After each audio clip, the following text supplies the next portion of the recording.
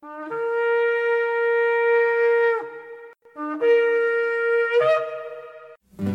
I've had enough of this world and its pleasures. I will arise and go forth to the house of my God. I will arise and go forth to the house of my Father. I will arise and go forth to the house of my God. House of my God.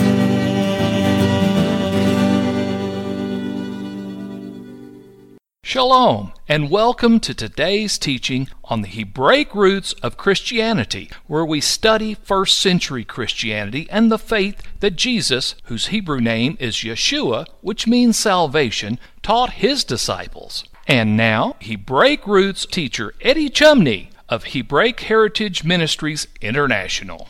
Shalom. I'm Eddie Chumney of Hebraic Heritage Ministries, and we welcome you to today's teaching on the subject, our spiritual journey from Egypt to the Promised Land. This is part 5 of the series. So in Genesis chapter 15, verse 6, it says, "And Abraham believed God, and it was counted unto him for righteousness." So when Abraham left Ur the Chaldees and started on his journey to the Promised Land, he was believing the promise and the promises of the God of Israel. So how do we spiritually understand what is going to happen spiritually in our lives when we, like Abraham, seek to believe the promises of God? Well, this is outlined for us in Mark chapter 4 when Yeshua told a parable about the sower. And regarding this parable, Yeshua says to his disciples, in Mark chapter 4 verse 13, "Know you not this parable? Then how will you know all parables?" In other words, the entire kingdom of God is patterned after this parable. And if I can understand the spiritual meaning and application of this parable, I will understand the ways of the kingdom of the God of Israel, and particularly as it relates to the process that we're going to go through in believing the promises of God. So Yeshua begins to tell the parable when he says in Mark chapter 4 verse 14, "The sower sows the word." So we have to be given a promise of God, which sometimes we're given personal promises of God for our lives, but we may also believe a promise that he's given to believers in him and his word. And whether we're believing a written promise of God or a personal promise of God, at that point in time, when we know and have and believe the promises, his word is known. So in Exodus chapter 3, verses 16 and 18, it is written, "Go and gather the elders of Israel together and say unto them, The Lord God of your fathers, the God of Abraham, of Isaac, and Jacob, appeared unto me, saying, I have surely visited you." So, in making this statement, the God of Israel is declaring a promise to his people that he's going to visit them, which means he's going to deliver them, he's going to redeem them. "And you've seen that which is done to you in Egypt. And they will hearken to your voice, and you shall come, you and the elders of Israel, unto the king of Egypt. And you shall say unto him, The Lord God of the Hebrews has met with us. And now let us go, we beseech you, 3 days' journey into the wilderness, that we may sacrifice to the Lord our God." So now, since the instruction has been given, the promise has been made, the word of God is known, and this corresponds to Mark chapter 4 verse 14, that the sower, the believer in the God of Israel, the servant of the God of Israel, sows the word, or believes his promise, or seeks to do his will in our lives. So Moses follows the instruction that he was given. And as a result, Moses asked Pharaoh that his people could celebrate Passover. In Exodus chapter 5, verses 1 through 3, it is written, "And afterward Moses and Aaron went in and told Pharaoh, Thus says the Lord God of Israel, Let my people go, that they may hold a feast unto me in the wilderness. And Pharaoh said, Who is the Lord that I should obey his voice to let Israel go? I know not the Lord, neither will I let Israel go. And so they repeated their plea to Pharaoh, and said, The God of the Hebrews has met with us. Let us go, we pray thee, 3 days' journey into the desert, and sacrifice unto the Lord our God, lest he fall upon us with pestilence or with the sword." So Pharaoh is going to reject the word of God. The world system is going to reject the word of God. The kingdom of darkness and Hasatan is going to oppose the word of God in your life. Exodus chapter 3 verse 19, it is written, "And I am sure that the king of Egypt will not let you go go. No, not by a mighty hand. Exodus chapter 5 verse 2, it is written, And Pharaoh said, Who is the Lord that I should obey his voice to let Israel go? I know not the Lord, neither will I let Israel go. So this corresponds to Yeshua's parable of the sower in Mark chapter 4 verse 15, where he says, These are they by the wayside where the word is sown. For when they have heard, Satan comes immediately to take away the word that was sown in their hearts. So Moses is delivering the word of God to Pharaoh, and Pharaoh rejects it. Pharaoh being an agent of Satan who seeks to take away the word that is being proclaimed to him, or the word that is sown in our hearts. So Yeshua taught in the parable of the sower that once the sower sows the word, Satan will come to try to take away that word, and then you get into a spiritual warfare. Affliction and persecution arises to test the word of God that you've received or believed in your heart. In Exodus chapter 5 verses 10 and 11 it is written, And the taskmasters of the people went out, and their officers,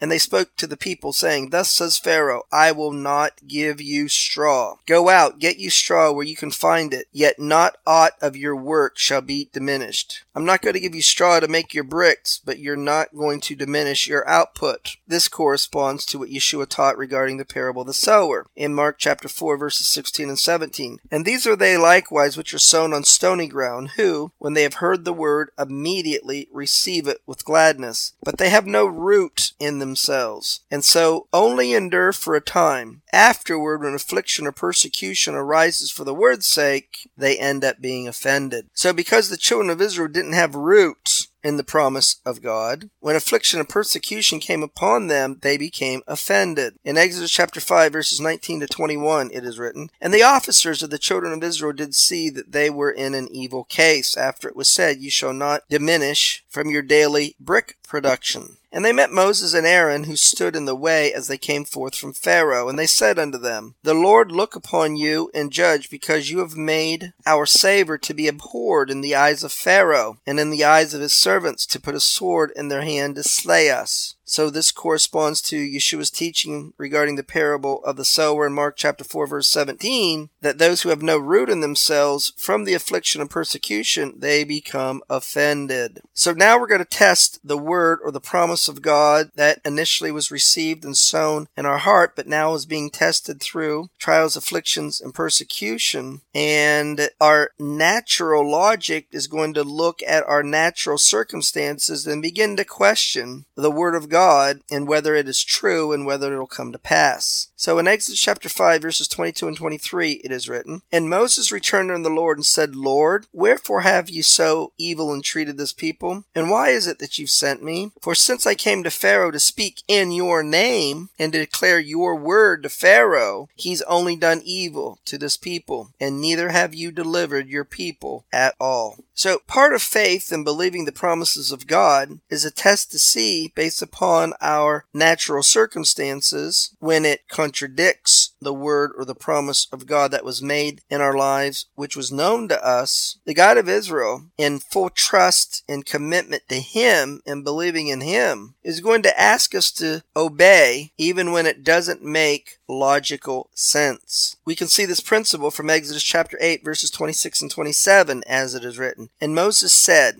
It is not meet so to do. For shall we sacrifice the abomination of the Egyptians to the Lord our God? Meaning that sheep were an abomination in the eyes of the Egyptians. So Moses asks, Shall we sacrifice the abomination of the Egyptians before their eyes? And will they not be offended at us? Will they not stone us? Will they not persecute us? Nevertheless, Moses said, We're going to obey God. We will go 3 days' journey into the wilderness and sacrifice to the Lord our God as He shall command us. So in the spiritual warfare that the enemy brings against the Word of God, when we seek to believe the Word of God and the promise of God in our lives, whether it's personal or written in Scripture, and in the enemy's attempt to steal that Word, if he can't get us to not believe the promise, he will try to get us to compromise the promise. In Exodus chapter 8 verse 28 it is written, And Pharaoh said, I will let you go, that you may sacrifice to the Lord your God in the wilderness. Only you shall not go very far away. Entreat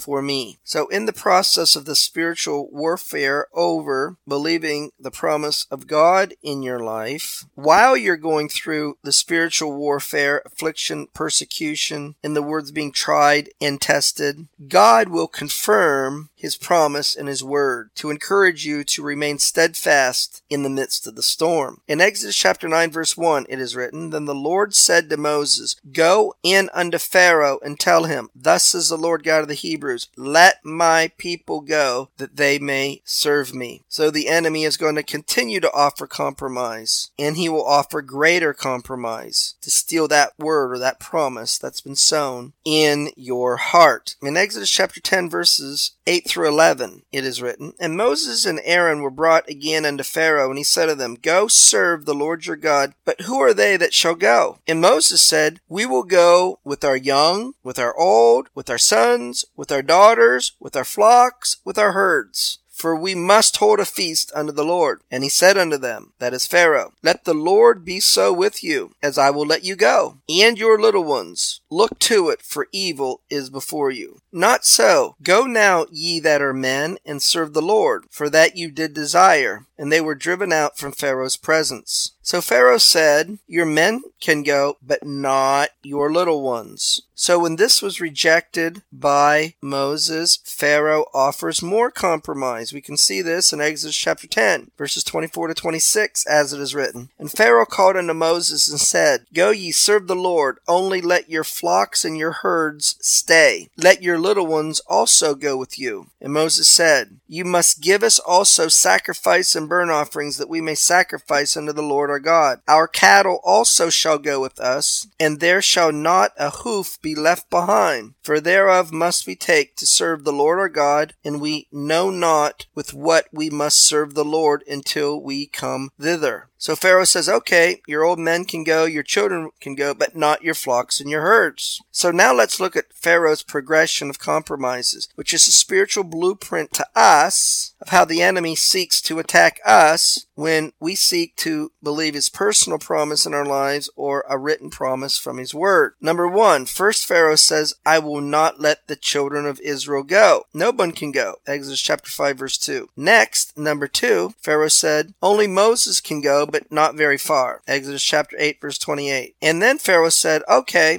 only the men can go. Exodus chapter 10 verses 8 through 11. And when Moses turned down all these things, Pharaoh said, number 4, only the men and the children can go. Exodus chapter 10, verses 24 to 26. And then Pharaoh ultimately said, all right, the men, women, children, and cattle can go. Exodus chapter 12, verses 31 and 32. So we have to stand against the compromises of the enemy, who he will initially try to take all of God's promise from us, but if we will hold on, he will try to take part of that promise from us. We must hold on to keep all of the promise of God in our heart. But after Pharaoh let the men, women, children, and cattle leave Egypt, he had a change of heart. Number 6, he still tried to steal the promise of God when Pharaoh and his army pursues the children of Israel. Exodus chapter 14 verses 5 through 9. But ultimately, Pharaoh and his army was defeated as they drowned in the Red Sea. Exodus chapter 15 verse 4. So let's see where the scripture tells us that Pharaoh ultimately let the men, women, children, and cattle all leave Egypt, as Moses declared from the God of Israel that this was to be so. In Exodus chapter 12 verses 31 and 32 it is written, And he called for Moses and Aaron by night and said, Rise up and get you forth from among my people, both you and the children of Israel. Go and serve the Lord just as you have said. Also take your flocks and your herds as you have said. Be gone and bless me also. Well, we're told in the book of Hebrews chapter 10 verse 36 that once the sower sows the word, once we believe the promise of God for our lives, whether it's personal or in his written word, that not only is there going to be trials, tribulations, and persecutions that come against that word, but we must hold on to the promise. we must be consistent in believing the promise, which the Bible calls patience. Hebrews chapter 10, verse 36, for you have need of patience, that after you've done the will of God, that is, to believe the promise of God, you might receive the promise. So Yeshua told us that after we have the spiritual warfare, if we believe the promise and endure in believing the promise, we will receive the harvest. For he says in Mark chapter 4, verse 20, and these are they which are sown on good ground, who hear the word, receive it, and bring forth fruit, some 30, some 60, and some 100. So let's summarize this part of the teaching. The enemy, that is the kingdom of darkness, that is the devil, or Hasatan, he will try to steal the promise of God that is made to us, either personally or in his written word, through initially we discard it by unbelief when we believe our natural circumstances instead of the promise of God, or he'll try to steal it from us if we hold on to his promise by offering us compromise. Number 2, if we believe the promises of God through our trials, tribulations, and offers of compromise that the enemy will try to make regarding that promise, we will inherit the promises of the God of Israel in our lives. So now we're going to look at the spiritual principle of how what happened to the historical children of Israel, how we as individual believers in Yeshua as the Messiah are to see that what happened to them applies to us. And thus we're to see ourselves as being redeemed out of Egypt, just like the children of Israel. Rabbi Menachem Schneerson explains this principle in his book, Anticipating the Redemption, on page 25. Our rabbis explain that in each and every generation, in each and every day, a person is obligated to see himself as if he left Egypt that day. For every day, a person must relive the Exodus from Egypt. Based upon this principle and concept, Paul taught in 1 Corinthians chapter 10, verses 1 through 4, that all believers in Yeshua are to see themselves as if they were redeemed or brought out of Egypt. So in 1 Corinthians chapter 10, verses 1 through 4, it is written, moreover, brethren, I would not that you be ignorant. Not ignorant of what? Because Paul is speaking primarily to non-Jewish believers in Yeshua as the Messiah,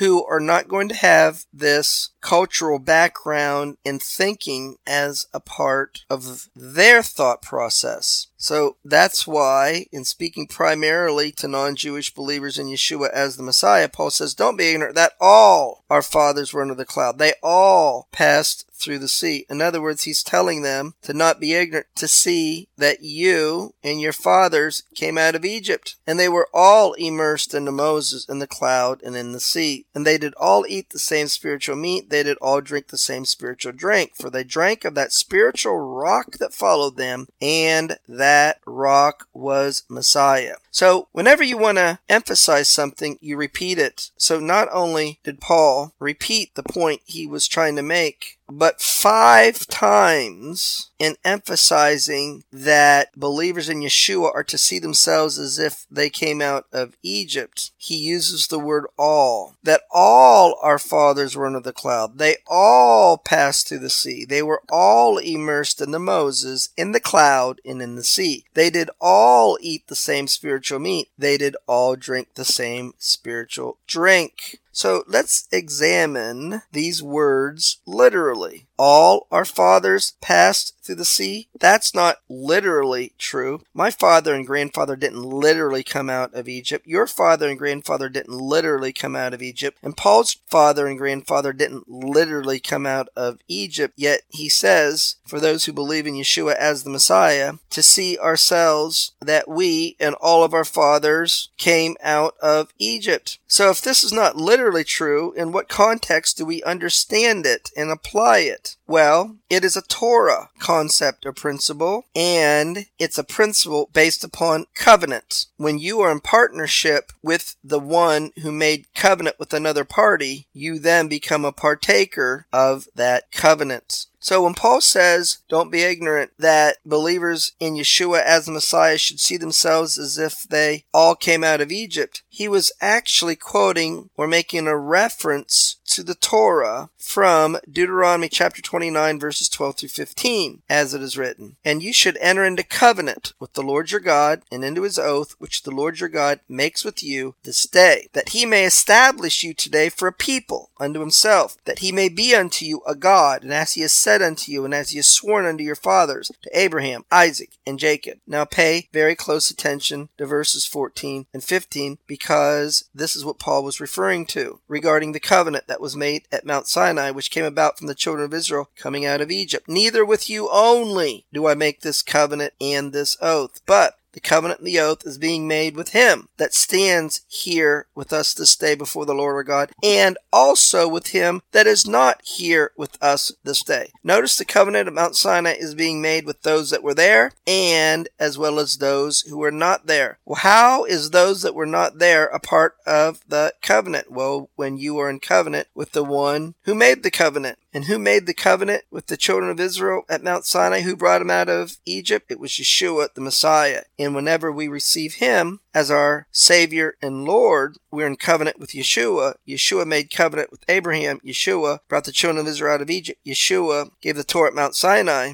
And so now being in covenant with Yeshua, we're in covenant with, and are part of the covenant that he made covenant with. He brought the children of Israel out of Egypt, so we're to see that he brought us out of Egypt as well. In one of the 613 commandments is a commandment that when you celebrate Passover, that you're to tell your son, you're to tell your descendants that they were redeemed from Egypt. In Exodus chapter 13 verse 8 it is written, and you shall show your son in that day. When is in that day? It is in the future. It is in future generations. So show your son and tell them this is being done, that is the celebration of Passover, because of what the Lord did for me, the son, in that day. When I, the son in that day, came forth out of Egypt. So let's think about this literally. The commandment is to tell your son in that day that they came out of Egypt. Well, literally, did the son in that day come out of Egypt? No, that's not literally true. Then why are we to tell the son in that day that he came out of Egypt? Because once again, it is a Torah concept and principle. And it is a concept and principle of covenant.